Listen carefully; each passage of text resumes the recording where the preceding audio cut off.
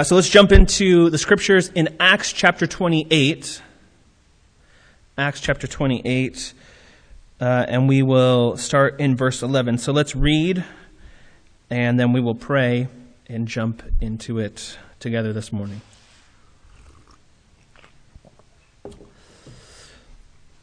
After 3 months, we set sail in a ship that had wintered in the island, a ship of Alexandria, with the twin gods as a figurehead.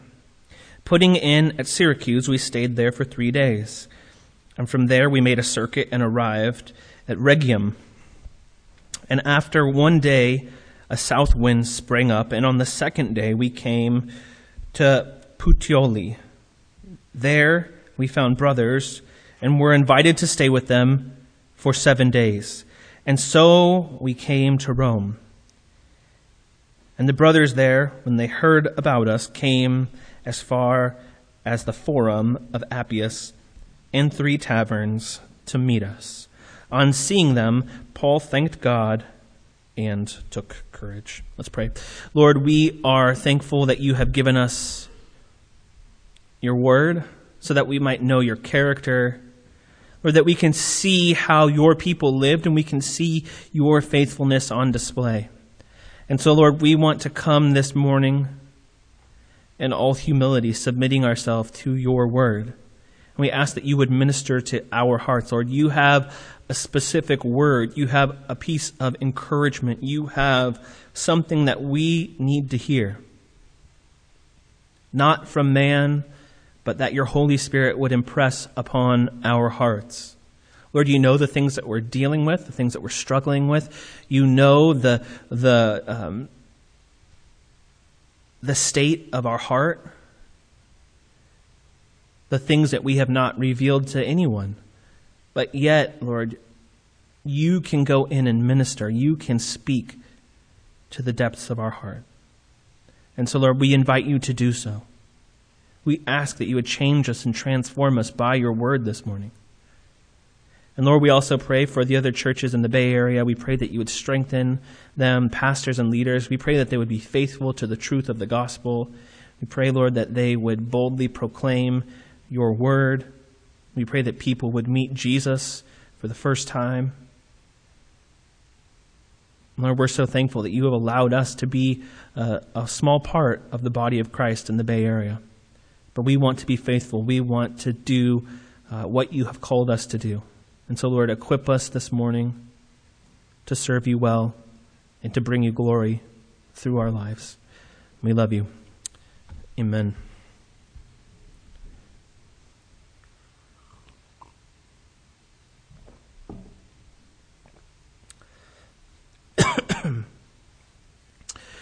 Acts chapter 28, starting in verse 11, we have the continuing journey of Paul the Apostle.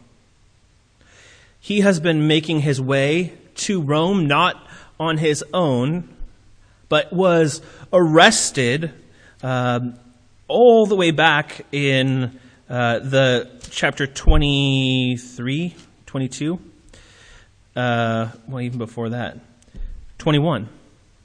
He was arrested back in 21 and has been under multiple trials, experiencing injustice of every sort. Again and again, as he's appeared before courts, they have said, this man is innocent, but yet have not freed him. And in the midst of this, it was Jesus who has spoken to Paul and told him, as you have testified to me in Jerusalem, so you must also do in Rome. And so it was that Paul knew that the course of his life was set. That Jesus' promises are true, that he is faithful to them, and that he would indeed make his way to Rome. I don't think he realized that he would be making his way to Rome under Roman guard. I don't think he realized at the moment that it would be something that would be out of his control. He has been spending the last few years of his life traveling around to the various cities proclaiming the gospel.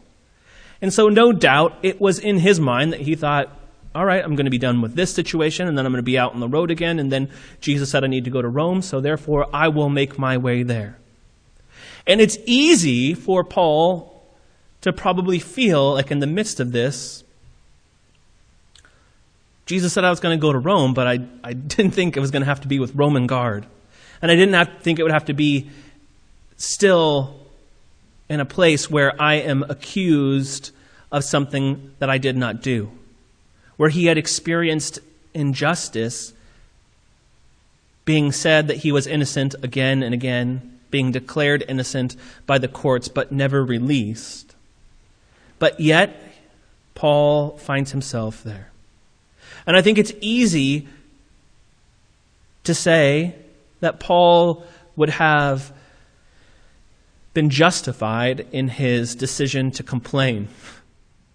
It would have been easy for Paul to write an angry tweet and to say, at Roman government, I can't believe this. I've been declared innocent so many times. This is terrible customer service. You need to look into your practices. It would have been easy for him to try to start a campaign. It would have been easy for him to get upset, to invest his time and energy into getting freedom.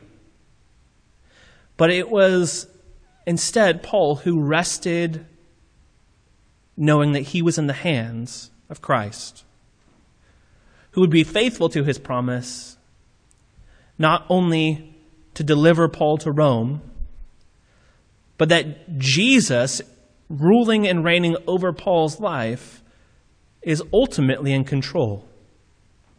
You see, the Romans, they thought they were in control of Paul. But Paul was not confused. He knew that the only way that they had control over him was because Christ had allowed it. Christ had decided to use this group of people for his glory. And as we look far out into the future, as we look at the letters that Paul writes, again and again and again, he says, I've testified to the gospel, and all the guards have heard it. You see, Paul used these circumstances, these sufferings that he was experiencing, not as a place to complain, but as a springboard for the gospel. He realized, if I'm going to be locked up here to somebody, they can't get away. So I'm going to be sharing the gospel. What are they going to do? Say, oh, we had enough of you, get out of here? That's not going to work. And so it's like, hey, you're stuck here. I'm going to be proclaiming the gospel to you. And anyone who would come into his life, anyone who would come into his sphere of influence was a gospel opportunity. Because Paul knew one thing. Christ has risen, and there is no life apart from Christ. He has the good news, and so he wants everyone to know the good news. He has made it his singular mission to treasure Christ and to make sure that other people see Christ clearly. And this is what Paul has gone into from the very beginning.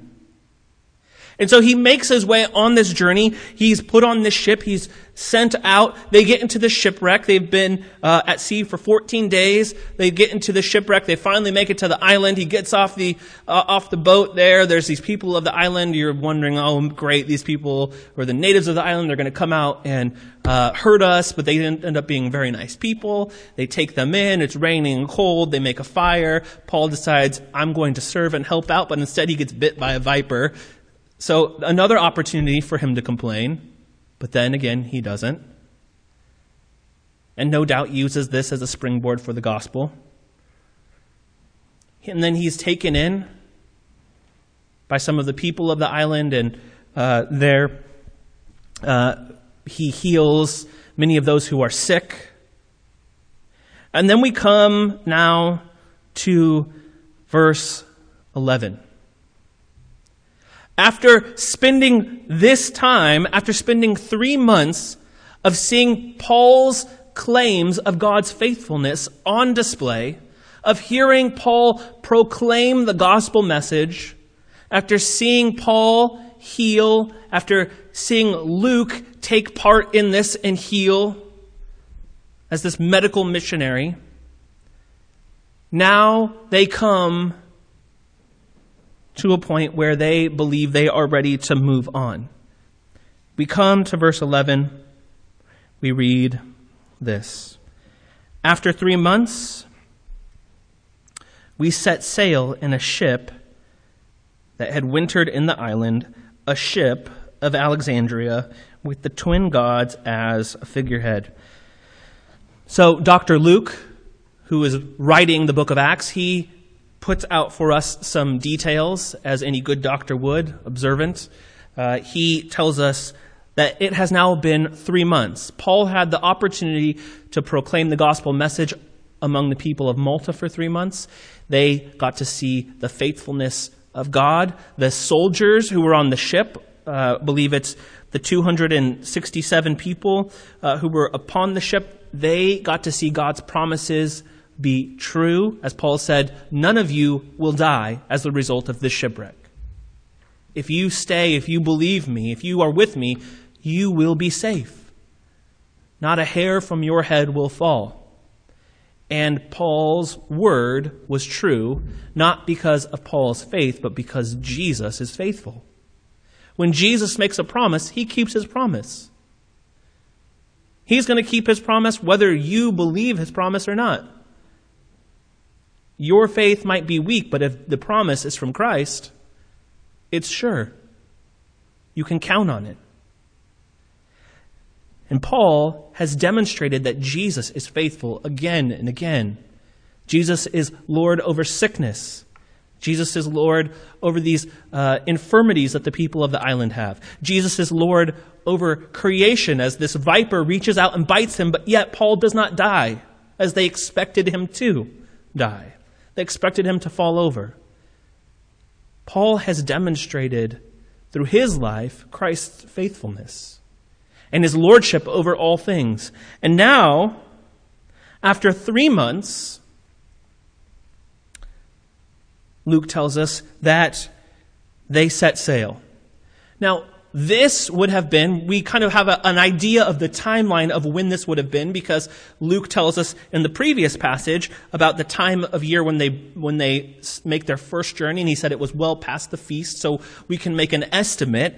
And this means that they probably took off here in late January or early February. This is when they left this port in Malta that they had landed on. They take off late January, early February. Here's what we need to see. The winter is not over. The winter is not over. Earlier we've seen that this is not the time to sail. This is not the time. He's already said there's a window, and basically the next time that you're supposed to sail is March. That's when the winds stop getting insane. Ships don't sink usually in that time because of the way that the weather patterns are. March is when you're looking for. But they are taking off in late January, early February. So the question is, why leave early? Why leave early? Why put yourself out there? Well, we're told that they see another grain ship, the ship of Alexandria. As we noted last week, these ships would make extra money for sailing during dangerous conditions, and they would make extra money for delivering food in these times because there would often be a shortage. And so there was incentive for them to put their lives at risk and to put the crew at risk. They would make a lot more money. Beyond that, the Roman government guaranteed your ship. So if your ship sank, they would pay for it. They would get you a new one. So where there was great financial incentive, there was an opportunity for money to be made here. And they see this opportunity, and they are going to take off. Now, let's draw some lines here. This is not the Roman soldiers. These are simply another group of sailors. There's the ship. It's going to take off anyways. This is a group of men who do not regard their lives as of value above money. They are chasing money as an idol. They are chasing money. They want money. They want to go out there and to risk their lives, the lives of their crew members. And no doubt whoever's decision it was, they're the one who's driving it. And probably if you were part of the crew, it was like, you either lose your job or you go along. And I think that can often be the case for many of us. Because we're in positions, we're in jobs where someone wants to chase the money, and it's like, well, you either got to come along, you either got to give in and fight at the same level that they want to fight, or they're going to be like, oh, you're not helping me chase after the money, so you're off the team. There's great risk. But see, for these sailors, for those who chase money, who want to pursue gathering financial resources, money is only really a surface idol. Money is only something that reveals a greater problem. Because why do we want money? What are we after when we're looking to acquire vast amounts of money, when we are sacrificing our life, our time, our service, our relationships? What are we trading off for? Well, we say we want money for a couple reasons. One, because money offers us security. We've got to have a savings because, what happens if things go upside down? Got to save for retirement because one day I'm going to want to retire. Oh, there's some things that I really want. Oh, you're chasing money to a certain degree, and then when is it enough? When is it enough? You see, the Bible says money's not wrong. Having money's not wrong. Earning money's not wrong. It's the reason why you want money. The motive for having money and the way that you pursue it is where it can often go wrong. And we recognize rightly that all finances, they all belong to Jesus. And we are simply stewards of what He has given to us. And He will give us as much as we need to live. And the Scriptures tell us if you are faithful with a little, then He will give you an increase, and you'll be faithful with more. But if you are not faithful with a little, why would you be given more? Because you will be an unfaithful steward. If you are entrusted with a little, then you will be faithful to be entrusted with much.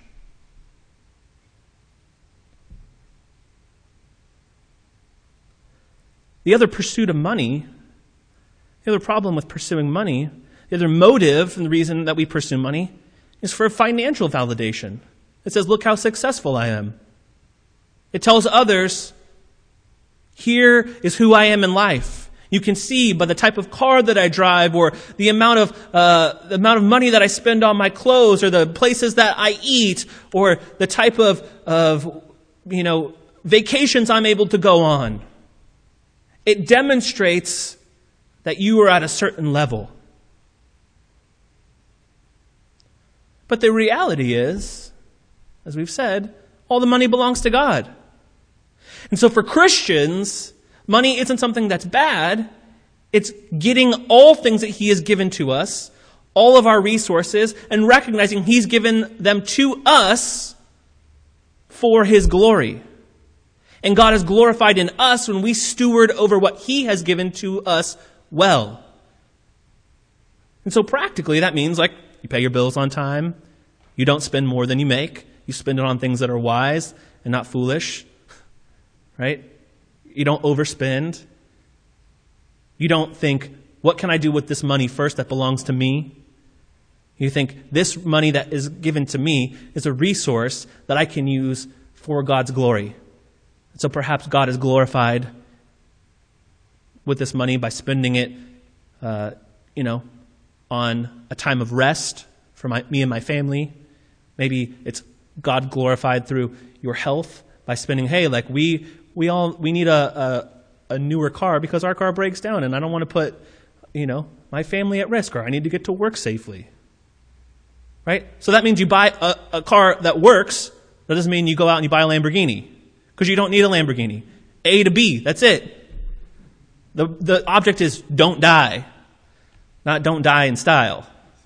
Right? Style's not a part of it.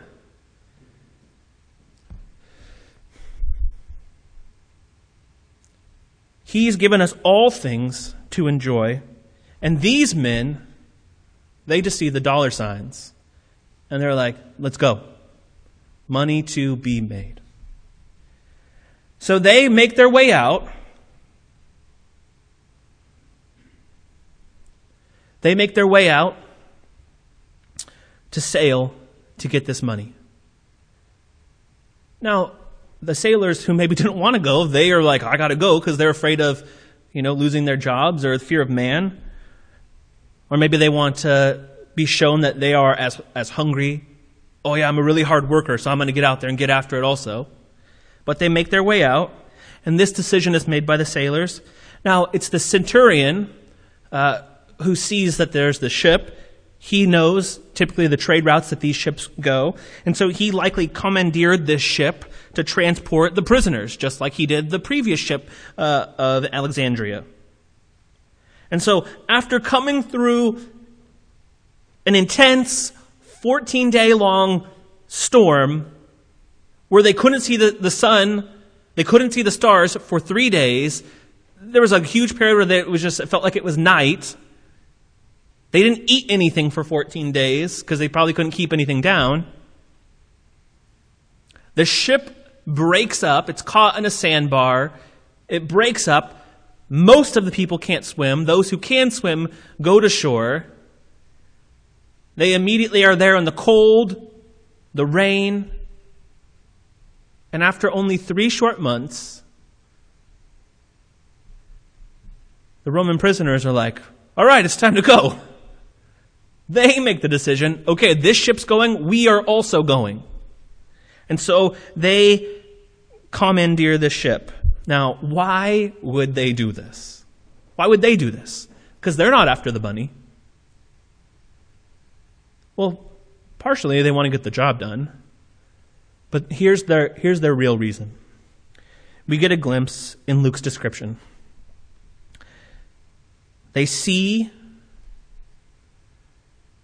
and they board the ship of Alexandria with the twin gods as a figurehead. These twin gods, often called the heavenly twins, were named Castor and Pollux. These were said to be the sons of Zeus, not just the only sons of Zeus, but some of the sons of Zeus. And these gods are responsible for smooth sailing. Smooth sailing.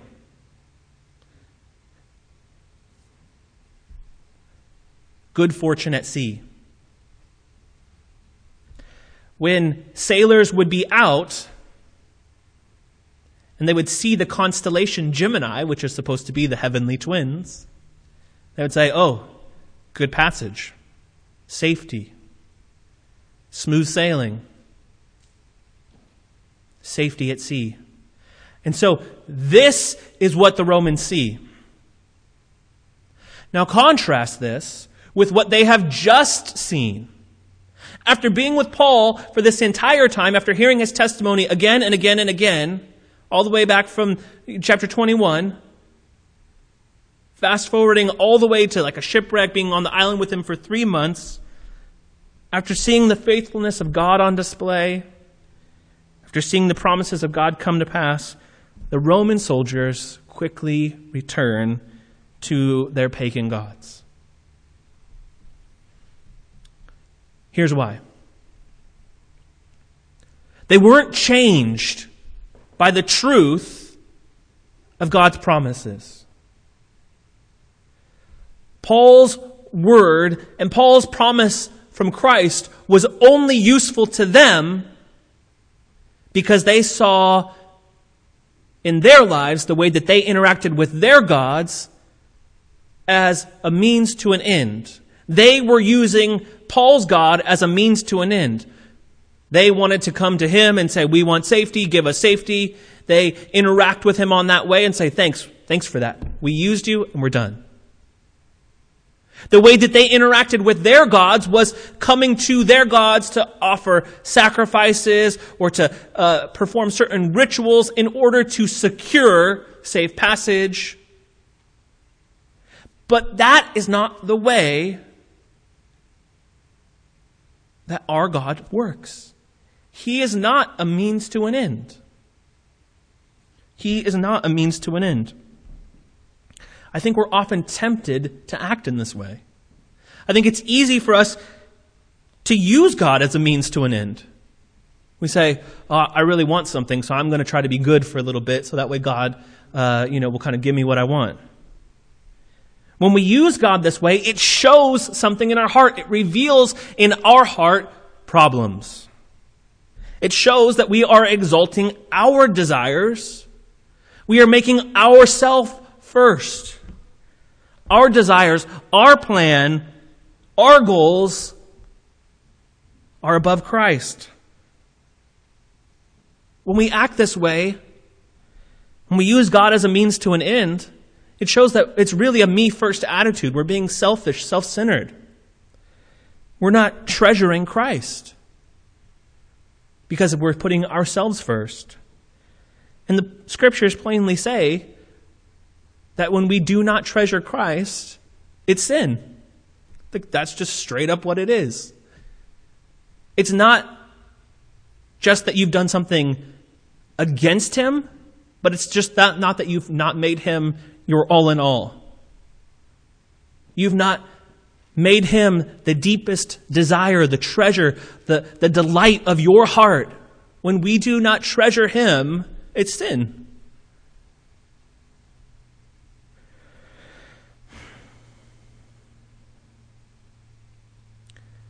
When we use God as a means to an end,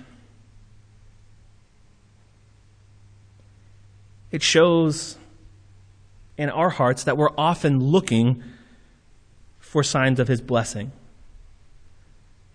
When we put on the facade of, oh yeah, I'm doing the right thing, I'm trying to live the right way so that way I can get what I want.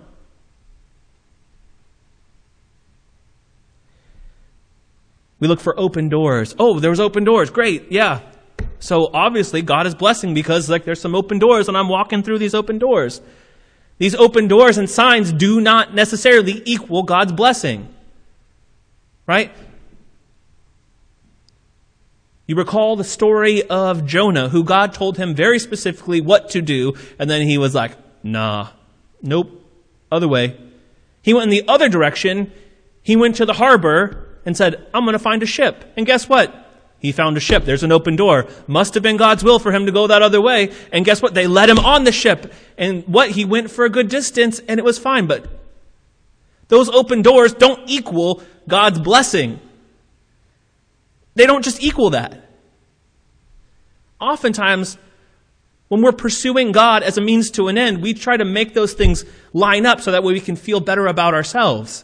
Because we don't want to treasure Christ. We just want to be seen as treasuring him. Oh, I'm doing the right thing and there's open doors. See? Look what he's doing. So other people can see in our lives, well, if he didn't want me to go there, then he shouldn't have made that available. We're passing the buck because we don't want to do the work of pursuing him.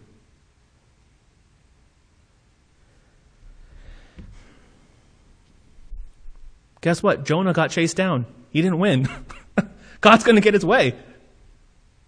It looked like it was open doors, but it took God pursuing Jonah and disciplining him for finally Jonah to come to a place where he would be obedient.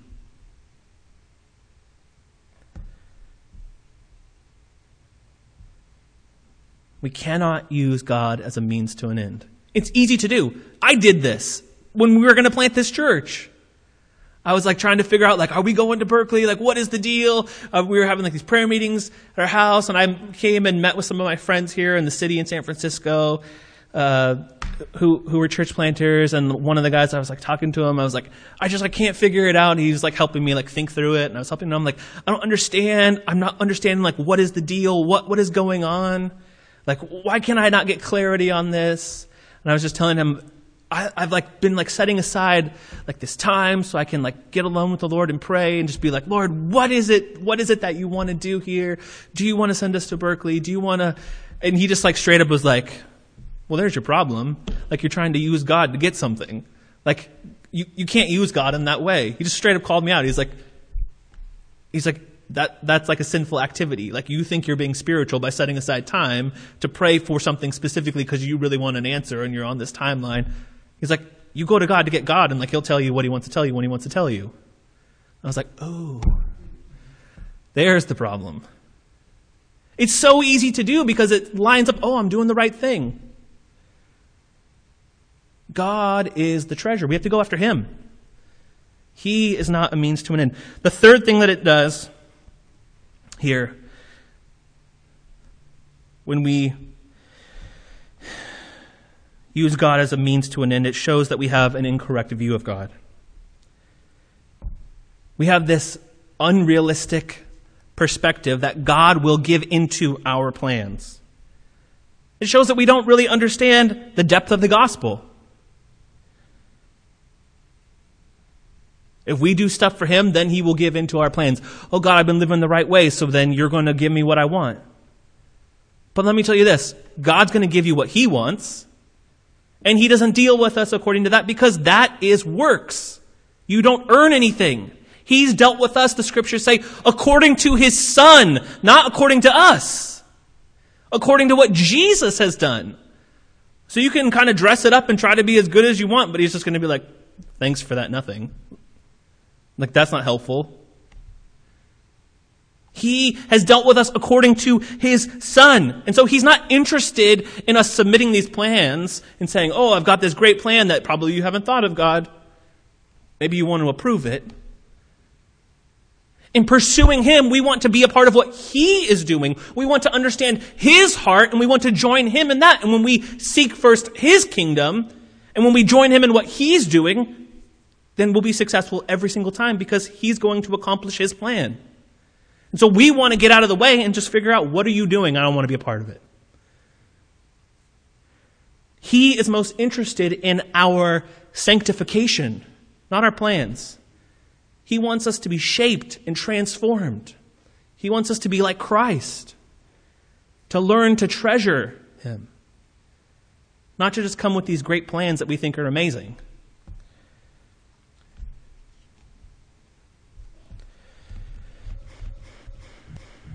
I suppose we should move on from verse 11. As they depart on the ship, the soldiers, they falsely believe they know they're going to be safe. It's a lie. They don't know that they're going to be safe. Only God knows if they're going to be safe. They think they're going to be safe because of the twin gods. Oh, we got these twin gods with us. But Paul's the only one who knows that they're going to be safe because God has already told him, I'm going to keep my promise. You are going to get to Rome. They think, oh, we're going to be safe because we've got these twin gods and, we're going to see the constellation Gemini and that's going to be the reason. Paul's like, no, that's not the reason. Verse 12, putting in at Syracuse, we stayed there for 3 days. And from there, we made a circuit and arrived at Rhegium. And after 1 day, a south wind sprang up. And on the second day, we came to Puteoli. So Syracuse here is the capital of Sicily. It's I had a map, but I forgot to load it. Sorry. Sicily is kind of the left bottom of Italy. It's a little island that's there. There was a peninsula that stuck off with this city called Syracuse. It had 2 harbors on each way. Probably really good fishing, I would imagine. And they stayed there for 3 days. And then they moved to Rhegium, which is about 70 miles up the coast. And they come to, this is on the very tip of the bottom of Italy, so there's a little strait that's between Sicily, which interestingly enough, it's so close that the word Rhegium actually means to tear, to rip off. So it looks like it was kind of like ripped off of Italy. That's where the name comes from. There was a little Greek colony there, and so they kind of popped in there for a moment. And then after that, After one day of being there, the south wind sprang up, and on the second day we came to Puteoli. So there's the south wind that they need to sail up the western coast of Italy. They get this, and they make the journey 200 miles north to Puteoli. And oftentimes what would happen is the ships would go, they would land there in Puteoli, get off, and then they would take the road to Rome from that spot. You're kind of sheltered a little bit by the island of Sicily until you kind of come up into that open water, but it was kind of the first spot that you could land. It was a major hub. And so as they get there, verse 15, the brothers there, when they heard about us, came as far as the Forum of Appius and 3 taverns to meet us. On seeing them, did I skip a verse? Nope. Yes, I did. Verse 14. There we found brothers, and were invited to stay with them for 7 days. And so we came to Rome. So Paul, he gets to Puteoli. He finds fellow Christians who are here in the city. He's able to stay with them. It's kind of a little bit confusing who stayed with them. We know Paul definitely stayed with them. And so it was either Paul and his guard, who, obviously they wouldn't let Paul just be on his own. Paul and his guard, who he was basically chained to. Or the entire Christian community invited all of the Roman soldiers, all the prisoners, everybody. Either way, it would not have been foreign to the example of Christ, of taking in those from the outside. The Christian community here in Puteoli is the result. It's the result of God's people obeying the Great Commission. This isn't a church that Paul planted. This isn't a church that he was a part of. This is the result of people hearing the words of Christ to make disciples and to go to the nations. And they did it. And as they make their way there, they hear Paul's presence. They come out. They receive not only Paul, but this company who were with him. They lodge with them for 7 days. Paul is able to benefit from the obedience of those who have taken Jesus seriously. They've obeyed the Great Commission. And so they receive this hospitality from the church. Now, in this time, the centurion, he's kind of setting up the passage to Rome and getting everything squared away in these 7 days. And so they are about to make their way about 130 miles north. It was a pretty intense road. It wasn't super smooth. So as they made their way to there, it would have kind of been, let's come off of these couple days of sailing that are really long. Let's get rested here for a couple days. They're, have 276 prisoners. I'm probably getting that number wrong again. Marching up 130 miles. And so they take a second to rest. Then we come to verse 15. And the brothers there, this is in Rome, when they heard about us, came as far as the Forum of Appius and 3 taverns to meet us. On seeing them, Paul thanked God and took courage. So here's what happens. This group of Roman soldiers and prisoners, they land, they get rested for 7 days. Now they're making their journey north to Rome. The Christians who are in Rome hear what's happening. They're like, oh, Paul's coming. And so they say, let's take off. So they start in Rome and they start walking south. Meanwhile, Paul is walking north. There's 2 groups here. First, we have the Forum of Appius. This was like a marketplace kind of area that was about 40 miles south of Rome on this road called the Appian Way, named after Claudius Appius, I think is what it was. So this road that led all the way down to Puteoli, there's a marketplace, and the Christians make their way, and they come to one of these cities. And then the second city, 3 taverns, is this collection of shops that is also, which 3 taverns is a pretty good name, right? It's pretty great, I think. 31 miles south of the city. And so it seems like what happens is the first group was making their way south, and they stopped there, and they saw these people walking, and they were like, hey, where are you guys going? They're like, oh, Paul, he's like making his way here. So they picked up some more people, and they kept walking all the way down to the Forum of Appius. And this happened, we're told, when they heard about Paul. They heard that Paul was traveling to Rome. Now, here's why they come. A couple reasons. First, Paul had written to Roman believers already 3 years previously. He told them, I've been wanting to visit you. He's told them, I'm planning more missionary journeys. It'd be great to be there and raise some support and have some outreach. We get a glimpse of this in the beginning of the book of Romans and the end of the book of Romans. In Romans chapter 1, verse 11, he says this, "For I long to see you, that I may impart to you some spiritual gift to strengthen you. That is, that we may be mutually encouraged by each other's faith, both yours and mine. I do not want you to be unaware, brothers, that I have often intended to come to you, but thus far have been prevented, in order that I may reap some harvest among you, as well as among the rest of the Gentiles. I am under obligation to both Greeks and to barbarians, both to wise and to the foolish, so I am to preach the gospel to you who are also in Rome." That's in Romans chapter 1. Later he says a little bit more in Romans chapter 15, starting in verse 23. But it was always Paul's desire, and he knew that he was kind of supposed to be there at some point to proclaim the gospel. He had this desire to do outreach there, to be encouraged, this mutual encouragement we see. And so Paul had always kind of dreamed about going to Rome, but I don't think he really thought this is going to be the manner in which he gets there. But nevertheless, he is on his way. And then verse 5, on seeing them, Paul thanked God and took courage. Paul thanked God and took courage. Paul had never visited. He said, I've never been there. I've been prevented thus far. And so he's seeing people that he doesn't know for the first time.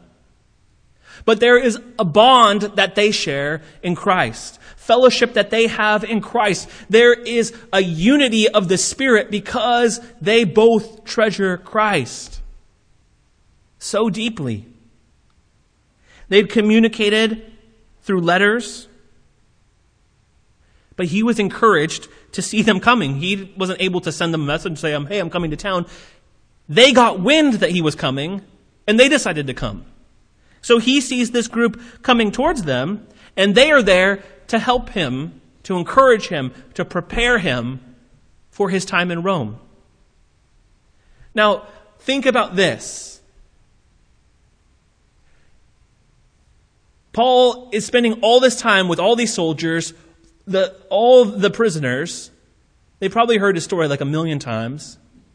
They've probably said, he's already said, I will go to Rome. He's probably told them, I've never been to Rome. And then they're on the road to Rome, and he has this huge group of people coming out to greet him. And I'm sure the soldiers and the prisoners are like, who is this guy? What is going on here? Who is this guy that has this huge army of people coming out to meet him? No doubt they probably confused the heck out of these soldiers and prisoners. But it seems like they felt like they knew him. That they understood that they wanted to support him, and they understood that he was under the direction of Christ. This was a wonderful witness to the fellowship and unity that they have in Christ. Another testimony of God's faithfulness. Another demonstration of the family of God. All that Paul has been explaining to these people again and again and again. And so they come to greet Paul, and they do it in this way, which is completely foreign to us, but this would have resonated in a great way with the original readers and with the people who saw this. The only times that this would happen would be when an emperor would come to town. The people of the city would come out to meet him, and then they would bring him in. This happened at the triumphal entry. When Jesus, riding in on a donkey, the people went out to meet him, the coming king. They laid down their coats, the palm branches, the symbol of freedom for the Jewish people. They sang the messianic psalm, "Blessed is he who comes in the name of the Lord." They spoke forth the words Hosanna, which means save now. And they walked with him back into Jerusalem, receiving their king. And Paul now goes to Rome in the similar manner, no doubt thinking and taking courage that Christ has gone before him. Christ has been greeted in this manner, and like Christ, Paul would go under Christ's authority, and if he had to suffer and die for the sake of many, he would indeed do so. Paul sees them coming out and honoring them in this manner. They walk over 50 miles to do this. It would have been a testimony of unity and fellowship. But beyond that, we're told that Paul took courage. Right? That means he was not more brave, but he was encouraged. He was encouraged. This is what they were there for. They were there to encourage Paul. And this is what we're to do for one another. To encourage one another. To build each other up. Now, let me tell you this. Encouraging one another is not a suggestion. It's a biblical command. We're told again and again, encourage one another. I could give you a huge list of scriptures that say this. I don't have the time for that now. But here's what we need to understand. What is encouragement? I'll tell you this. It's not just compliments. It's not like false compliments or even like true compliments. Biblical encouragement is sharing the hope that will lift each other's hearts when it seems like we are losing sight of Christ. When someone is feeling, I'm feeling weighed down. I'm feeling swayed. I'm feeling tired. When we encourage one another, as the scriptures command us to do, what we are doing there is we are raising up Christ and saying, look now at your Savior. Look at who he is and how deeply he has loved you. Set your eyes upon Jesus.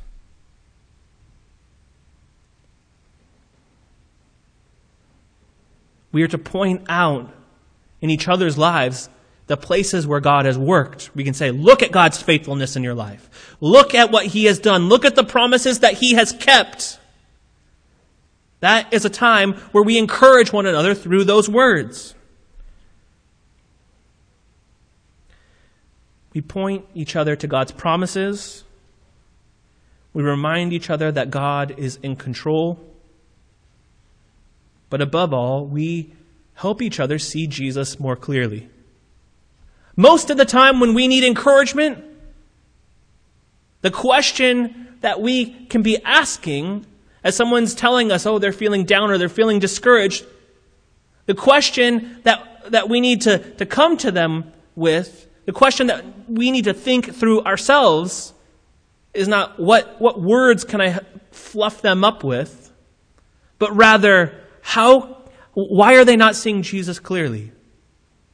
Where is Jesus not being displayed properly, and how can I help that? We don't need to say you'll be okay.